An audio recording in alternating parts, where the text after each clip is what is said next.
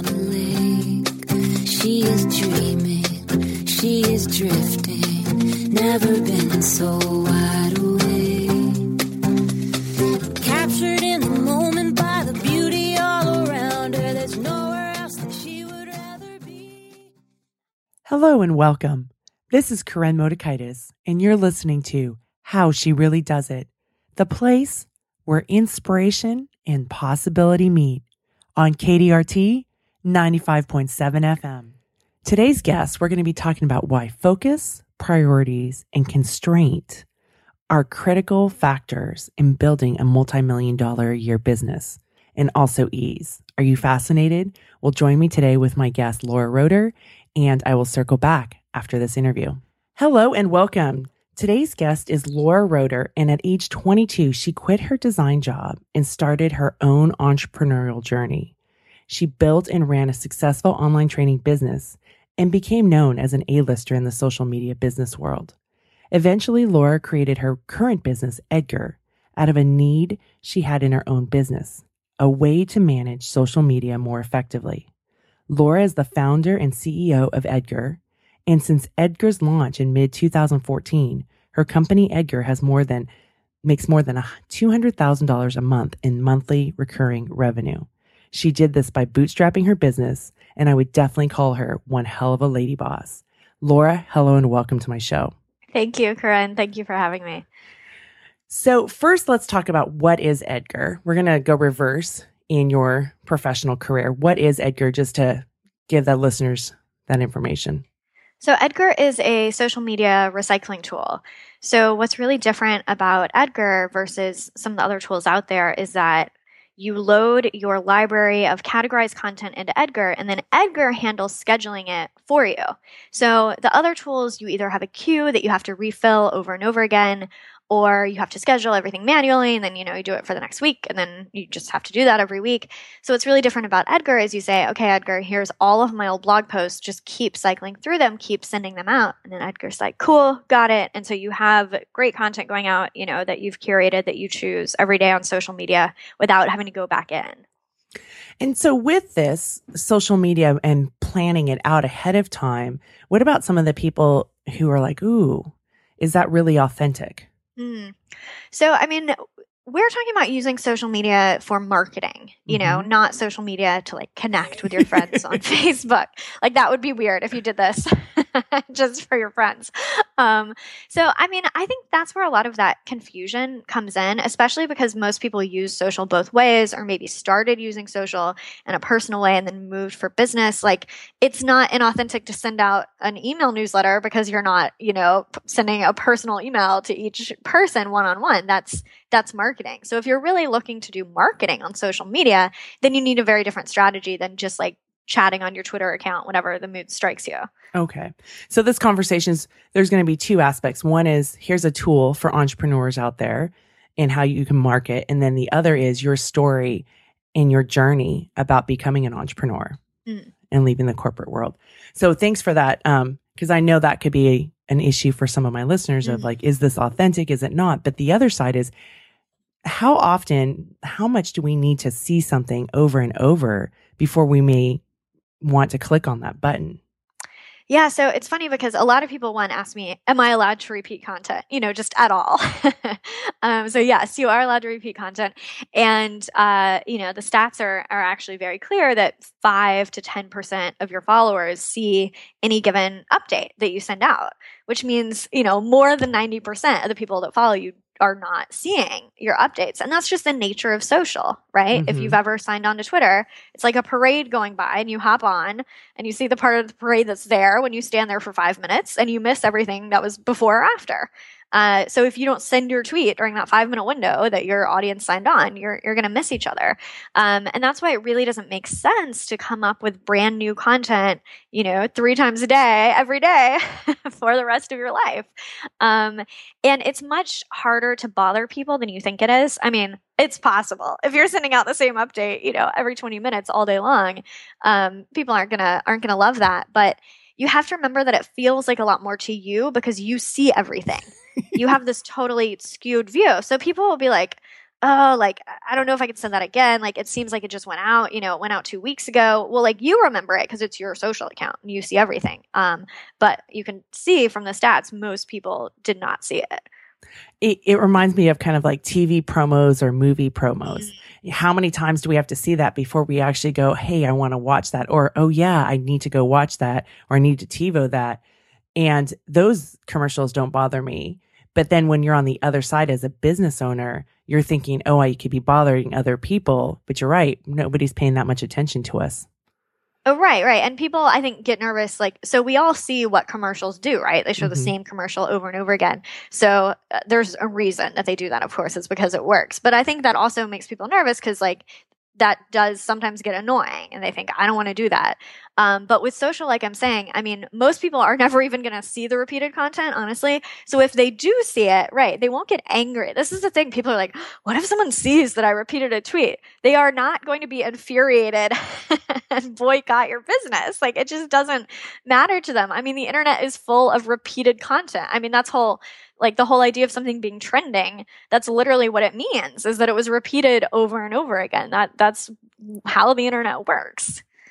Oh, that's an excellent distinction of how something's trending is because it's being repeated over and over. That all of a sudden creates like a mind shift, at least for me, when I think about that, because I don't look at that as irritating. I'm like, oh, this is what's trending right now. And okay, makes sense. Right. I should look at it. I mean, that's how people figure out what, should get their attention is what is everyone posting? What is everyone talking about? What's being posted over and over again? And so you created this business because you needed it? Yes. So so the business I had before this was a social media training company. And we had this really cumbersome process of loading all of our updates into a spreadsheet and cycling through that spreadsheet and copying and pasting everything into a social tool. And we were teaching other people this method as well. So I was like, why is there so much busy work? Why is there so much grunt work? And why does the tool not store my updates? That seems so weird to me that I had to have a spreadsheet with all my updates because the tool didn't let me, edit them, recycle them, categorize them, do any of the things that I wanted to do with my library of social media. So that's how Edgar was born. And did you think that you were going to become a software company when you had the successful other business that you built?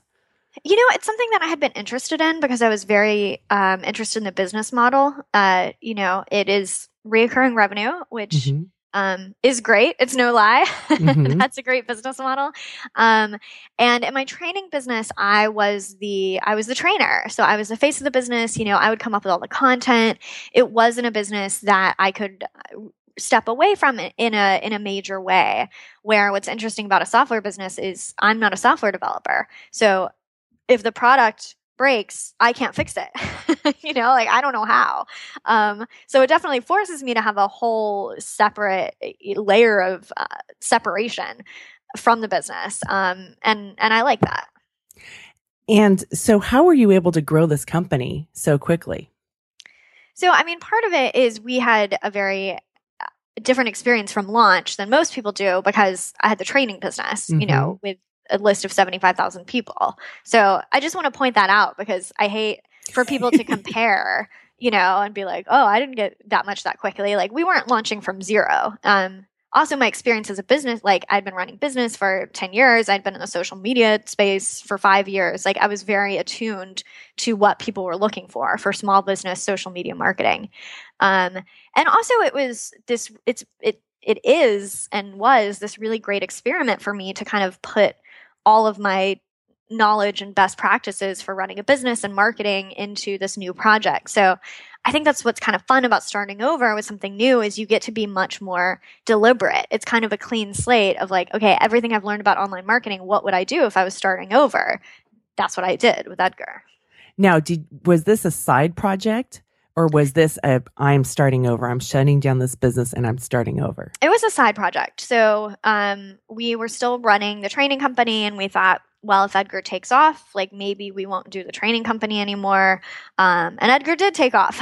So, I mean, but still, there's still like a lot of cleanup we need to do. The website for the training company still exists because it still gets traffic and it's definitely confusing if you go there and you don't know how it's related to Edgar. So there's a lot of cleanup we need to do there, but we are phasing out the training side of the business. But that's a great example, Laura, of it doesn't all have to be perfect in order to be successful. Mm-hmm. Right?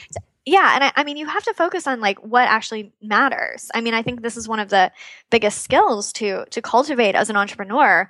What is the most irritating to you is not the same as the biggest problem in the business. There are lots of ugly pages on our website or things that are outdated that I find extremely irritating. You know, it bugs me that that's live and that people find that. But you know what? It does not matter to the bottom line of the business. What matters to the bottom line of the business is things like recruiting great talent, which doesn't feel like such a pressing need and isn't like visible in front of me, annoying me every day. But it's actually much more important. So how do you figure out what to focus on? I mean, that's $1 million question. Yes, no, that's the hard one. Yeah, and I think I think the best you can do is try to make your best guess of what's going to have the biggest impact, you know, and it is a guess. And I think that's important to point out because it's so easy as an entrepreneur to have this fantasy that if you just keep thinking long enough, you'll figure it out, you know, like, do I put my effort into blogging or podcasting? There is no right answer. You know, but people will spend months researching, trying to figure out which is the right answer, which is the golden ticket. It doesn't so much matter which way to go. It matters that you pick one. So you make an educated guess being like, well, I think for these reasons, you know, a blog might bring in more traffic than a podcast would. So I've decided to put my energy there and focus on that first. And then you have to see it through is the other thing. You know, if you're going to go for blogging, do it regularly, do it the best that you can, track things so that you can see that it's actually bringing in leads. And I think that also helps you have more confidence in how you're prioritizing because a lot of people never really go back and really evaluate what has worked for getting customers. So it sounds like create a system, take a look at it, get out of the drama of your head of am I good enough, right? And then keep looking at what are the facts? And what you're talking about, my listeners are really familiar with Carol Dweck, who's a Stanford professor, and she looks at success. And you sound like you're a person that has a growth mindset where you can look at this information, whether it was, you know, an epic failure or not, and say, okay, why did this occur? What can we change? Maybe we get rid of this and go in a different direction, or what are some tweaks that we can have? And it sounds like that's your process. Absolutely. Absolutely. Yeah. Making sure that we're, you know, slowing down a little bit, and evaluating what's going on. And, you know, another thing about priorities is it's so easy to get carried away on this really exciting new idea. And your top priorities should really be to continue to build what you have and continue to do what's working. And I think that's surprisingly difficult to do because we get bored and we want to change things around, or we read about like this hot new strategy and we want to put it in place with our business, but we never finished implementing the last hot new strategy. So a year later, you've done 5 of them part way and you really have no idea which one has worked. So that's getting rid of the shiny object syndrome. Yeah, definitely. Which like it's hard. Like I love reading about it. Like I read so many blog posts about entrepreneurship, and you know, this is sort of interesting. I've never thought about this before, but I think there's a lot of stuff out there that's like, you know, don't just read, take action. Like make sure you're not just sitting around reading. Sometimes it's good to just sit around reading because I enjoy it. It's pleasurable to me to read about entrepreneurship and read what other companies are doing. And it definitely adds information that can spark new ideas and cross connections, but it's okay to read that stuff just for fun and not implement anything because like you're busy implementing your own stuff. That's great. I have a question for you. When you talk about, you know, when we're talking about focus, do you have a constraint on how much time as you're trying to figure out what next? You said make your best guess. Mm-hmm. Do you put a constraint about how much time you're going to allow yourself to guess or to look into it, to give yourself time to research going into a certain area? Yeah, I mean, that's a good question. I mean, I don't think of it really more in hours, but just more what's enough to get the job done. And then you can keep improving it. Like, I think it's Dan Sullivan that says, stop when you're at 80%. Like when you think the job is 80% done, then it's done. But you're going to think it's 20% not done.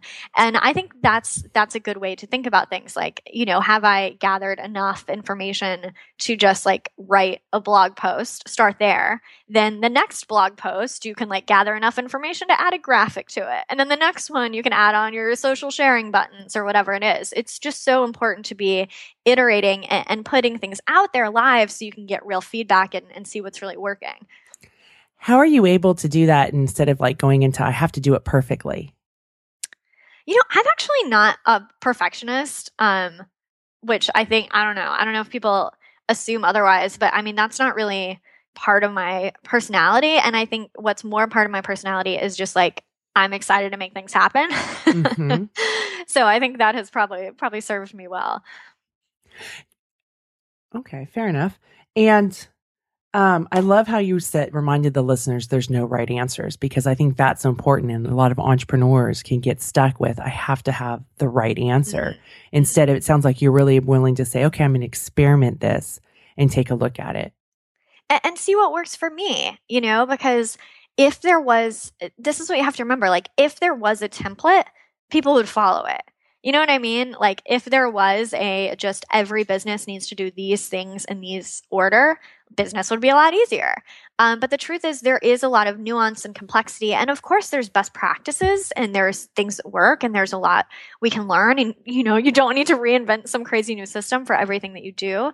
But there is a lot of judgment involved and also a lot of, well, how do I want to do things? You don't have to optimize your business just for making the most money possible, right? You can also optimize your business so that you enjoy it, whether that means working on your own or hiring a big team or doing whatever you want to do.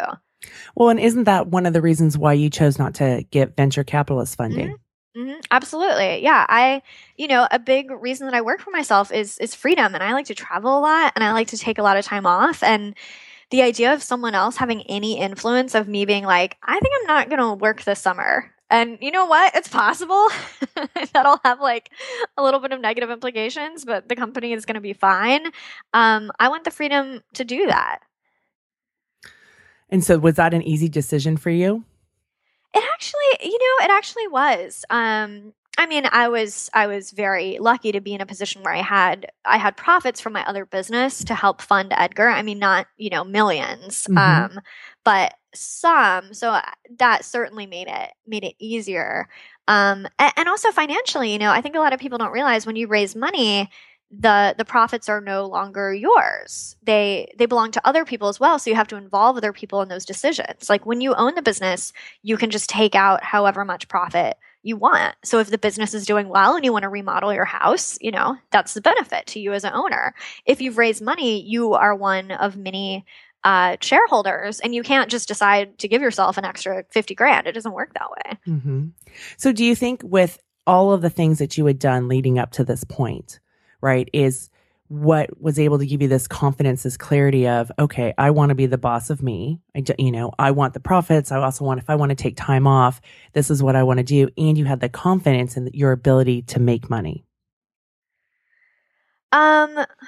Well, I mean, one, it's not so much the ability to make money because, again, I think another misunderstanding about fundraising is it's not like you get the money, mm-hmm. Like it sounds real impressive when you're like, wow, that person raised $5 million, but the company raised $5 million. Mm-hmm. And in fact, a lot of founders don't pay themselves anything or pay themselves very modestly because that's what you're expected to do when you're starting out because the company should have the money, not you.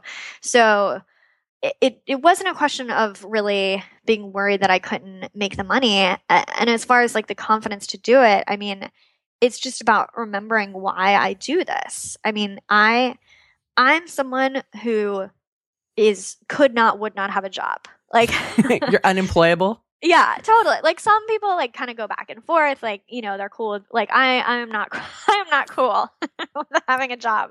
It's been too long. I'm not into it. And any version of having a job, like, which you often are when you raise money, like, and you can be removed from the company. I mean, it's just a totally different ballgame, and just none of that appealed to me at all. So let's talk about calendaring your time, because I'm really kind of fascinated. And this idea first came about when we were talking about focus. And I asked you about do you put like a time limit on it? And you said about getting 80% done. So when you first decided to do Edgar, did you say, okay, I'm going to experiment with this project for a year? What was kind of the front end of it? No, it took 6 months to build. And no, I mean, the way I think of it more is I have learned from experience that some things have good momentum and some don't. And I actually am like a little worried about kind of saying this publicly because I'm afraid it could be taken the wrong way and could make people kind of give up too early. But I found with projects, it's more of a feeling. Like some projects, you start them and you put them out there, and it's just like it feels like you are just trudging through the mud. Like everything's a struggle. No one's interested. Every sale is like this battle. You get sick of it right away. It doesn't feel good. And then some projects, everything comes together. Like, the person that you needed to hire showed up and customers are excited. And those two things are not necessarily about the numbers that it brings in. Like there can be projects that feel really good and maybe they only bring in one client and you're expecting more, but like you love working with that one client and it kind of makes you excited to further this and see where this is going to go. So I really judge things more by that. And that has to do with, the bigger business of like launching Edgar and also things happening within the business, like hiring someone, how is this feeling, or starting a new activity in the business. That I know that's like extremely vague, but that's honestly how I think of things. So what's the feeling state you like to have? Ease. And have you always used that as your guide? It sounds like you're connected to your intuition. Yeah, I would say it is intuitive. And I think there are a lot of people who believe that you can't have ease with business. And I do my business very differently than a lot of people do. My whole company, we don't work on evenings or weekends. There's no emails being sent during those times. We don't have crunch periods where people are, working late all week. Like we just don't do it. And I always say to my team, we're not saving lives. We're a social media company. Because it's a good reminder, right? That what we do, like people getting so incredibly stressed out about businesses that are not saving lives is just kind of silly to me. I want to enjoy what I do and I want to have fun. Now, have you always been this way, Laura? Yes. Like I've always been chill. I think the part that has changed is I've become more confident that that's okay. And more confident that that's a way to run a business. I mean, I remember like when I first started out, I would read all these articles, which you still see, and they would say things like entrepreneur, like you hear the term entrepreneurial ADD, or they'd say like all entrepreneurs have ADD, or sometimes you hear now like all entrepreneurs are bipolar and the journey has all these extreme up and downs. I just don't identify with that. I mean, I'm like, I don't have ADD. I'm great at focusing, and that sounds silly, but it used to genuinely make me feel like, oh, I'm not an entrepreneur. Like I don't have that entrepreneur personality. My personality is different. And now I can see how ridiculous that is. So it wasn't that you worked really, really hard and got stuck in that entrepreneurial trap and have learned from this. This is part of who you've been. Yeah, like I don't have the burnout story. I mean, I've definitely figured out how to, optimize my business more and make my business, more aligned with what I want and how do I want to run it. But yeah, I don't have that story of like, then I worked so hard and then I was totally burnt out and I collapsed and went to the hospital. I've never done that. That's Jonathan Field's story. Right. That's his story. It works for him because it is true for him, not for me. But I love that. I love the fact that you don't have that burnout story. Because again, this is another way that people can become successful. Right? They don't have to have that burnout story and look at you and this next business that you've created and what you're generating, monthly is very successful and you didn't have to do it from that way. And it's from this feeling of ease. So I love this as a window of possibility for the listeners of a different way of doing things. Well, my friend, Rochelle Sheik, she just wrote a book called Koya. She has a business called Koya. And in the book, it's like part memoir, and it talks about some of that like trauma and abuse she suffered as a kid, and all these like ups and downs of their journey. And we were talking about it, and she was like, Laura, it seems like nothing that bad happens to you. And I was like, yeah, I mean, nothing that bad. Like, I have a normal life. I have ups and downs, but nothing that bad happens to me. And she's like, maybe your journey is to tell people that it doesn't have to be so traumatic. And I was like, yeah, maybe so. And then here we're talking about it on the radio. Okay, great. So I want to go back to this calendaring because I've been very fascinated with it. And also prior to us getting on the show, we talked a little bit about it, but how do you, calendar your time? And you talked about taking off time, large chunks of time for travel. So how do you kind of plan out your year? Yeah, so I'm big on batching. So I don't calendar in the sense that like I don't sit down and have time blocked out for like different activities. Obviously, something that you have to schedule with another human, like doing a podcast, you have to schedule that in advance. And so anything like that, I batch them all together. So when I do a little like tour recording podcasts, I batch those all in the same week and like back to back, hour after hour. I don't have many meetings in my business. We have a meeting with our leadership team once a week. And then we have the like company-wide Monday meeting, which I sometimes attend and I sometimes don't. And then I do a weekly marketing meeting, which I will be out of once we hire our new director of marketing. So I try to focus my time more around priorities. So like I have a little weekly planner, and I'm not always perfect about doing this, but my practice is to write down like the biggest problem to solve in the business. I write that one down on Sunday. It's like a little, because I don't put stuff on Sunday. It's like a little weekly view. And so that's my way of keeping myself focused, because in a perfect world, every day I'm chipping away at that problem. So at this stage of the business, it's almost always hiring. Either a new role that we need to hire, or there's like some part of a department that's not gelling together and we need to figure out like, do we need to move someone around? Does someone need to be let go, which sometimes happens? Those are usually the biggest problems. And then sometimes some sort of strategy thing. Okay. Fair enough. And I love how you have that focus time on your priorities.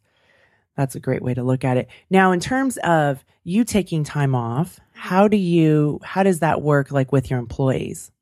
Yeah, I mean, so that's something that was very baked into the business because I was pregnant when we launched. And so I took 3 months maternity leave when the company was, I guess, about 6 months old, which, was a very high growth stage for us because we're only a year and a half old now. So in launching the business, I was very deliberate in it being a business that I did not have to actively be in order for it to grow, which is part of, like I was saying before, my interest in software, right? That I don't have to be there for the business to move on. And it's this shift between like making things okay if you're gone, which I think is the state a lot of people have with their businesses when they start to build a team, is like things can survive when I'm gone, but I have 200 emails to come back to, like they survived and they sort of paused and waited for me while I was gone. Where how I've done it is that people are actually making decisions without me so that things are progressing while I'm gone. So I'm not the final decision maker for anything. I mean, I'm there to advise, and if people want me to make a decision because they're having trouble, I will, but there's nothing that is held up by me. I mean, even hiring, I don't even interview every person that we hire. The department head is in charge of hiring for their department. Sometimes I participate if it makes sense, but I don't have to. Wow, like my head is shaking right now. You're not a perfectionist and you're not a control freak. The secrets to my success. And it works. Well, yeah, because if you have to control everything, here's the thing, like you can do it yourself or someone else can do it. Those are the two choices for everything that needs to get done in your business. And if you want to do it yourself, it's just, you're going to have to do it. And that's going to take up a lot of your time. Have you ever read any of Dan Pink's books? Yeah. Drive is like his 3 principles is a purpose, autonomy, and mastery. Mastery. Okay, thank you. Yeah, it's something that we absolutely like have crafted our business around, and like how to provide those values in people's jobs. Yeah, because he's been on the show many times and we've talked about that. And as you're talking about how you manage your team and how you lead your company, I'm thinking here you're like the case study for his research. I'll have to listen to his episodes of your podcast. I'm definitely a fan of his. So now as far as managing and overseeing, because you have this remote team, how do they work? What's the work lifestyle in Edgar? So even though we're remote, meaning, everyone works from their own home, we operate very much like a real business, which I think is important. So that means that people work generally 9 to 5, obviously with time zones. We have some overlap, but everyone's in North America, so everyone's generally on the same time zone. We have a company-wide meeting Mondays. Different departments have daily or weekly meetings. We're on video chat a lot. So work from home means, that you sit at your desk and you do a normal work day. You have the perks of more flexibility. Like one of our employees picks up her kids at the bus stop at 3:30, so she takes like 5 minutes to like go get them and bring them home, and then they entertain themselves. But she couldn't do that if she had to go to an office, right? So there's little perks like that, but generally, we work very much like we're together as much as we can. Okay, so the expectation is 9 to 5. Yeah. And we're flat. Like if you, because of your schedule or your kids or whatever, want to be like 10 to 6 instead, I mean, that kind of thing is cool. But yeah, we're generally all on at the same time. All right. And then as far as you've said a lot of times when you talked about starting Edgar, who is we? So it's because it grew from the training company.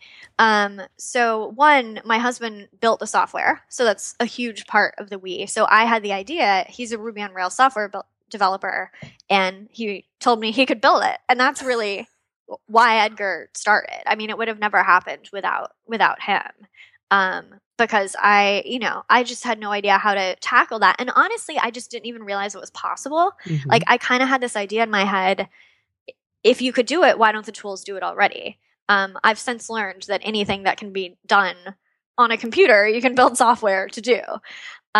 So he was a big part of it. But then also the social media training company, LKR Social Media, the team was probably 6 people at that point. And that team has transitioned to become the Edgar team. So things like, doing the logo, doing the brand voice for Edgar, that was all the team.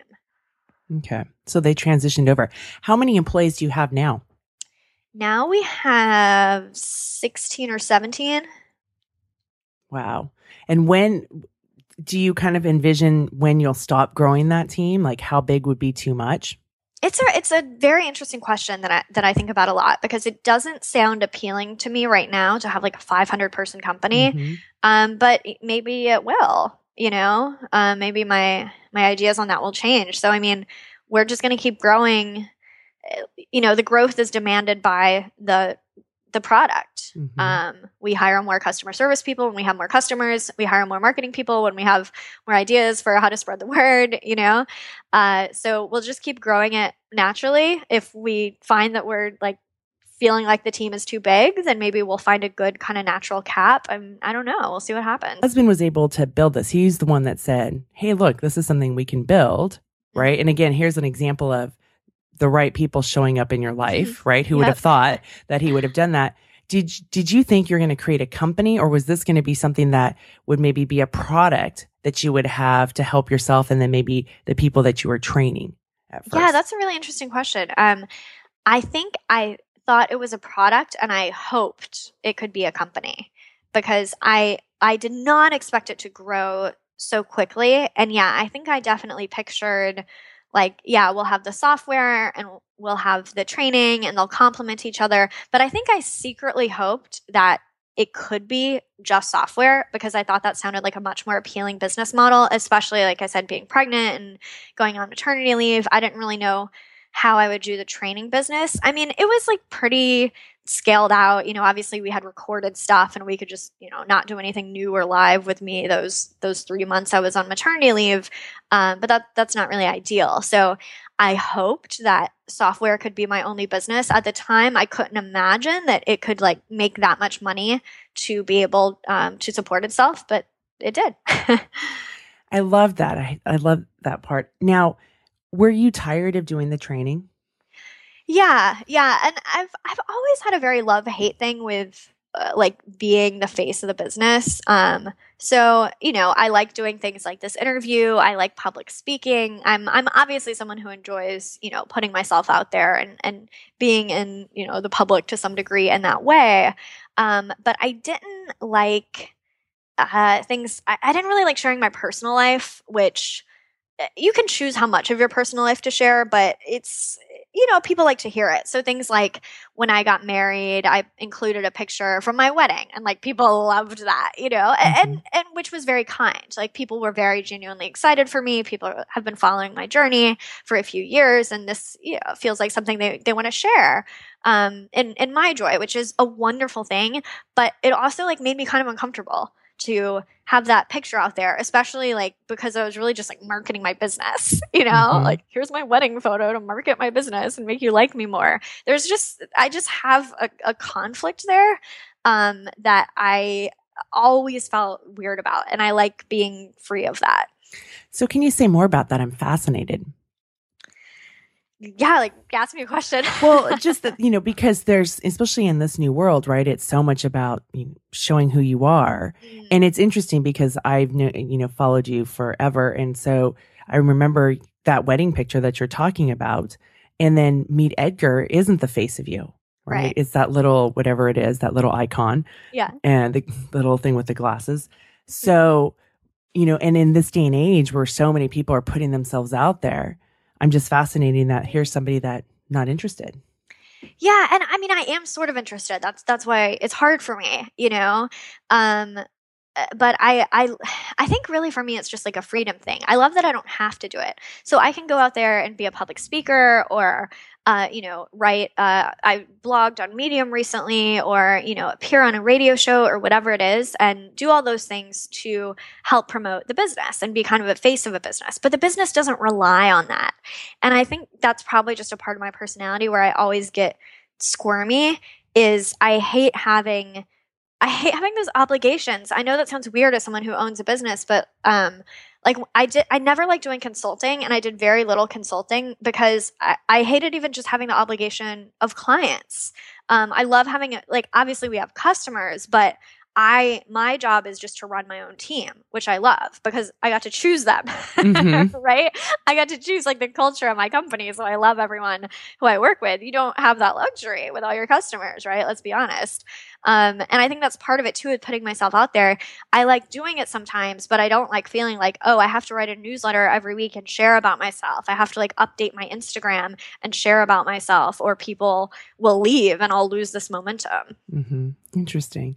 And with running a remote company, do you have people that work for your company that live locally or like near you or are No, we don't have any kind of office. My husband lives in my house. So he's very close. And we have one employee who just happens to live like half an hour away from us, but we never he came to my son's birthday party, but like we don't really work with him. So no, we don't have any kind of central hub. We do get together in person twice a year. Do you like those? Yeah, it's super fun. And also like because everyone works from home and so we all have that like nerdy introvert I was going to say side, but usually like more than a side. It's usually like pretty predominant thing in the personality of the people we work with because, they love working from home. Everyone's really excited to meet, but they're also really nervous about having to spend a week with everyone together. So we make sure to do plenty of stuff together and also to have plenty of time that's like you can just sit in your room by yourself right now. So what is a day in your life like? Well, it's actually always changing. So I have a 1-year-old. So, we're kind of always experimenting with our setup. So right now I work, part-time. I am with my son in the morning or my husband and I trade off kind of who's in charge of him, in the mornings. And then we all have lunch together. And then our nanny comes from 1 to 6. And we work in the afternoon and she watches him. So that's what I usually do. And is your husband an employee of Edgar as well? Yeah. Yeah. Okay. So he's not working someplace else. This is the two of you running this then. Yeah. Yeah. And like, we don't call him a co-founder because he's actually not so interested in running the business. That's the part that's fun for me. He's CTO. So he's interested in, the development side and the tech side. Yeah. And so how is it doing this business with your husband? We're actually we've had very little conflict there. And I think something that's helped a lot is that we have such different skills because I don't know anything about development and he doesn't know anything about marketing. We've learned from each other, of course, but that makes it a lot easier because we've always had very defined roles. So we don't have that many opportunities to butt heads because we both make decisions in our own domain, And now do you talk things out and maybe not agree about things, but because you are in different areas of the company, there's not that crossover? No, we do. For the stuff we're talking out, the bigger stuff is usually bigger decisions with the product. But honestly, I really do defer to him on that stuff.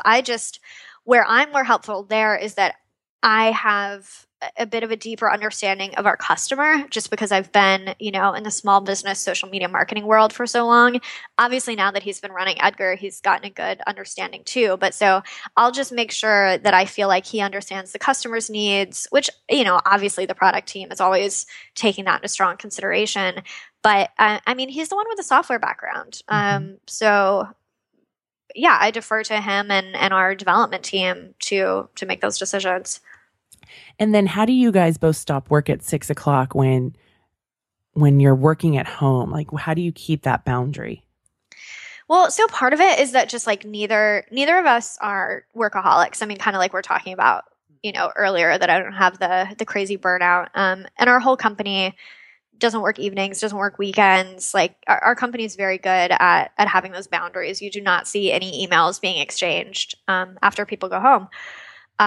So, and the other thing that has helped a lot is having my son. I discovered very quickly that I cannot try to work and watch him at the same time, which a lot of people do. And I don't know how they do it, where they're on the computer and the kid's just sort of playing with blocks next to them. It made me so stressed out whenever I would try to be okay, he seems entertained. I'm going to run over to the computer and try to do something because, I'm half there and I can't focus. So that actually has been kind of a great forced constraint because at 6 we're doing dinner, we're hanging out with him. It's just it's not laptop time. That's not to say that we never talk about business at dinner. We talk about business all the time at dinner. So that part of it is a struggle more, just making sure that we have other things to talk about. Mm-hmm. Now what is the kind of environment with your son? Do you and your husband talk about how do you want to role model the world of work to your son?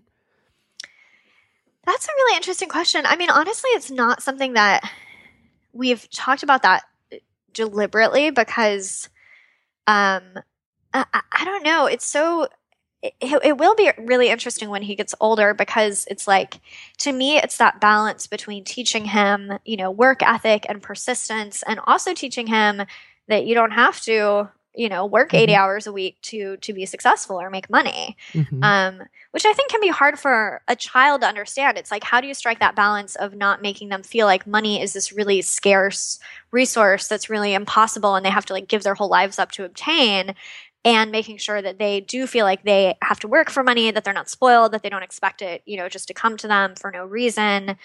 I think that'll be the balance in raising him in this way that will be very different from a lot of kids, right? He will live a hugely privileged life. And he'll have, we'll be traveling and he'll have so many cool opportunities.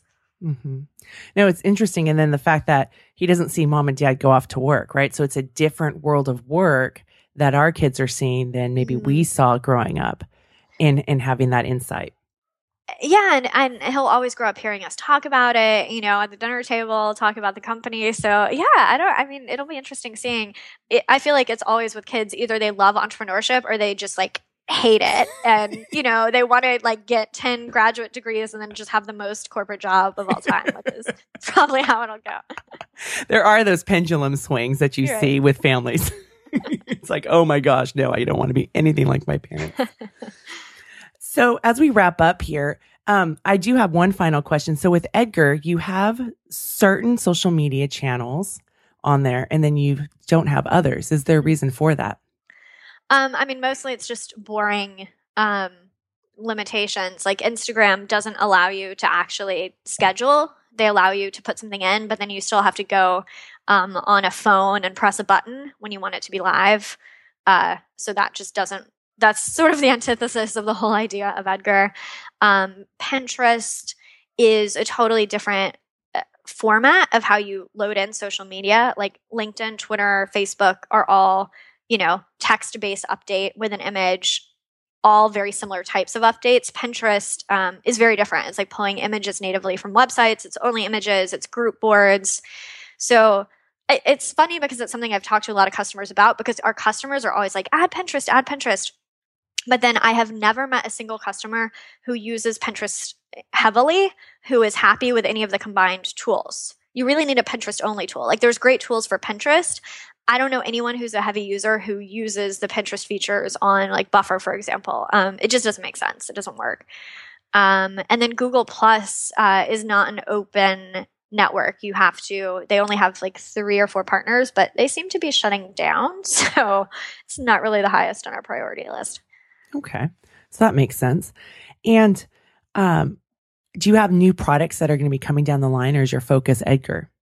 Our focus is Edgar, and we're very focused within Edgar on just improving the core experience and the core problems that we solve, as opposed to adding a lot of new features. There are a lot of different things people do on social media. People, listen for their company name. People look for influencers.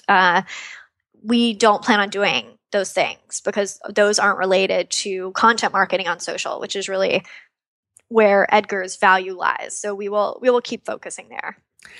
Laura, listening to you talk, it seems like you just do a really good job of having focus and constraint and focus and constraint and having boundaries. And is this something that you've always had? I'm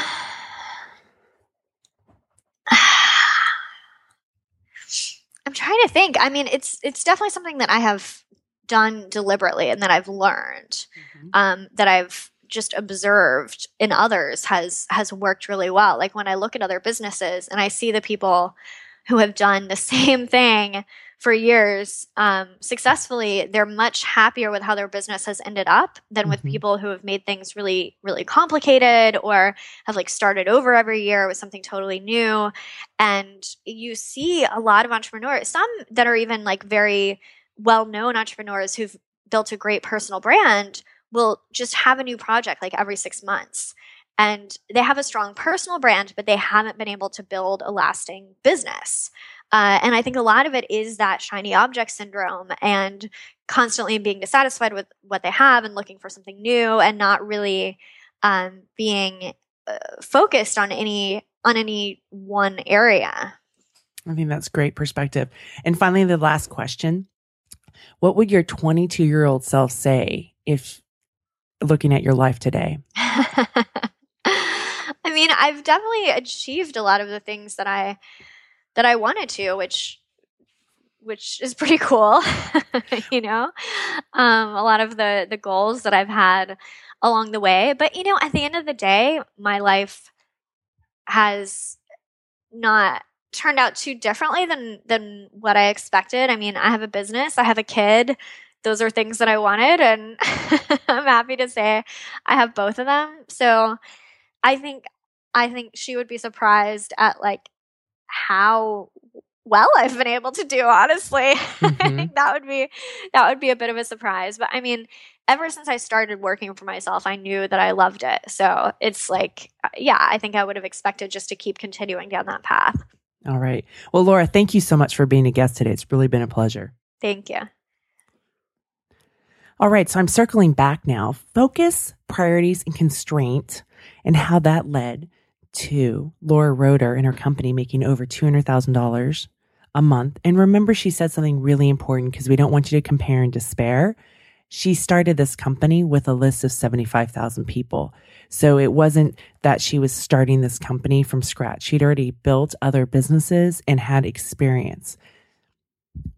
But I want to go back to whether you're an entrepreneur, you're in the corporate world, you're a mom, whatever your circumstance may be, focus, priorities, and constraint can be beautiful, and along with boundaries, because they can help us get rid of the busy work, that overachiever things that we get so caught up in and we never feel like we get accomplished, because there's always more to do, right? We have this belief that there won't be more to do.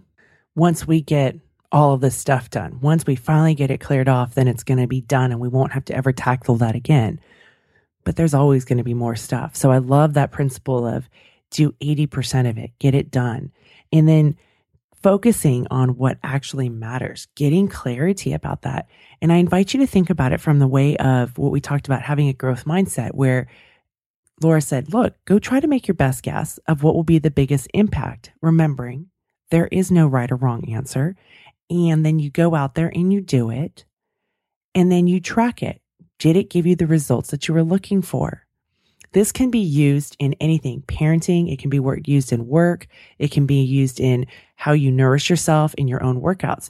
Really circling back and reflecting. That's the language that you hear me talk about so often. So focusing on what actually matters. And you're going to have to guess, and it'll be an experiment at first. And you're going to get more insights the more that you do it. Here's something else that I think is really important is focusing on one thing at a time, especially if it's a new thing that you're learning. You still may be a mom, you may still have a job, but maybe you're deciding to learn something or take a course. Focus on that. That way your learning is just in that area. And the other stuff can just happen because you've already created systems for it. It's so easy to be like, oh, I need to study this, or oh, I need to do this, or oh, I need to read this book, and oh, I need to read this book, and have 6 different things going on, but never getting anything accomplished. And then afterwards, you just have evidence of, see, I can't really change. I really can't get things done. I can't be an effective leader. I can't be, a great boss, whatever these stories that get in your way. So focus on what really matters. Understanding what your priorities are. I love how on Sundays, she thinks about, okay, what is the biggest problem that I need to solve in my business? Focus time on her priorities for the week. How do you look at your week? How do you look at your day? And then having constraint. So for her constraint is 6:00. That's time to be back with her son and her husband, and they have dinner, and that's family time together. The more that we can have focus, priorities, constraint, and then boundaries, that, while it may seem rigid or limiting, and I know I used to think that, it allows us to get things done.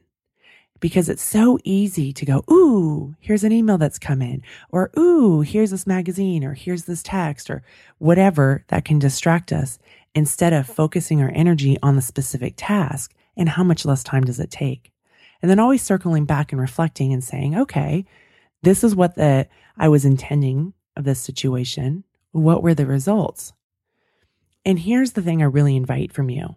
Stay out of the judgment about your worthiness, or are you smart enough or good enough? Stay out of that drama in your head. Notice that's not a part of Laura's language. And instead, look at the facts of the situation and notice that part. And maybe you aren't smart enough in the sense like Laura doesn't know anything about programming, but that's not her area of expertise. So who can she have on her team? Fortunately for her, it's her husband. So is it something that you need to learn, or is there something that maybe you need help with? And remembering that you're not weak for needing help, because this whole idea of this myth of going alone, we're actually much more effective as a team. Understanding that is so important, and letting go of this myth of going it alone, and letting go of these stories that I'm not smart enough. We can do hard things. We can learn. It's a matter of, do you want to learn? Are you willing to set aside the time to learn? That's how you can develop more smarts. That's kind of funny to say it that way. You know, it goes back to Dan Coyle, who's been a guest on the show several times, and he has the great book called, Talent is created, it's not born, or no, the Talent Code, excuse me. But the premise is that talent is created, it's not born, and it comes from practice. Engage practice, not passive practice, but engage where you are really paying attention and practicing and practicing.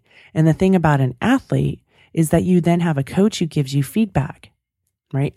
I'm a middle-aged person now, so it's about me giving myself that feedback, or some of the people who are in my life whose opinion does matter and who's earned the right to hear my story and also to give me feedback. I listen to what they have to say, and then I check in as well. That part, that's where the growth comes. And when we can get out of our own way and let go of this idea that we shouldn't make mistakes or it should be easy. And that goes to a point that Laura made that she was a little concerned about saying was, there were times doing projects it was so hard. And then there's just so much ease. And remember, she said it wasn't just about making money or the success of it, but just the feeling of ease. So it doesn't mean sometimes that when things are hard to stop. It may mean to take a look at it. Why is it hard? Are you making it hard? One of the reminders that I have to tell myself all the time is, Corinne, keep it simple. Keep it simple. It doesn't have to be this complicated, because I will, in my tendency, make it so much harder because I put that value on there of if I work harder, it's going to be better, instead of what is the priority of this given situation. And I work on constraints a lot. What is the focus? What are the priorities? And what are the constraints of this situation? And how much time do I want to spend? So I really think about that. When I calendar my time, I will calendar, okay, this call will go at this time. This project will take this amount of time. And sometimes it does, and sometimes it may not. But I try to overestimate because I like having more yay me moments. So that I can go, oh, yay me, I got it done. And then all of a sudden I've maybe gained 20 minutes or half an hour. That's way better than when I will estimate that something will take 90 minutes and then now I'm at 2.5 hours because the stress on my shoulders is quite great. So putting some padding in there instead of underestimating, I work on trying to estimate or overestimate the situation just to be a bit more realistic. And the crazy thing is that I'm much more effective and much more productive than when I was trying to cram in this impossible list. So again, this goes back to why focus and priorities and constraint can help you create a life that is more in line with what you want. If you haven't joined our community, go to www.howshereallydoesit.com and sign up now. You'll get my weekly newsletter, Insights from Me. And I want to do a shout out to shutupneat.ca. It's shutupneat.ca from Canada for leaving an iTunes review. Thanks so much. I'm getting through the Canadian list now. And until next time, I'm smiling big for you. A big thanks to Laura Roeder for sharing her story and her journey and how she built her company. I think that's a great behind the scenes. And remember, there's true value in your life when you have focus, priorities, and constraints. And doing this from a growth mindset. Smiling big for you. On a lake, she is dreaming, she is drifting, never been so wild.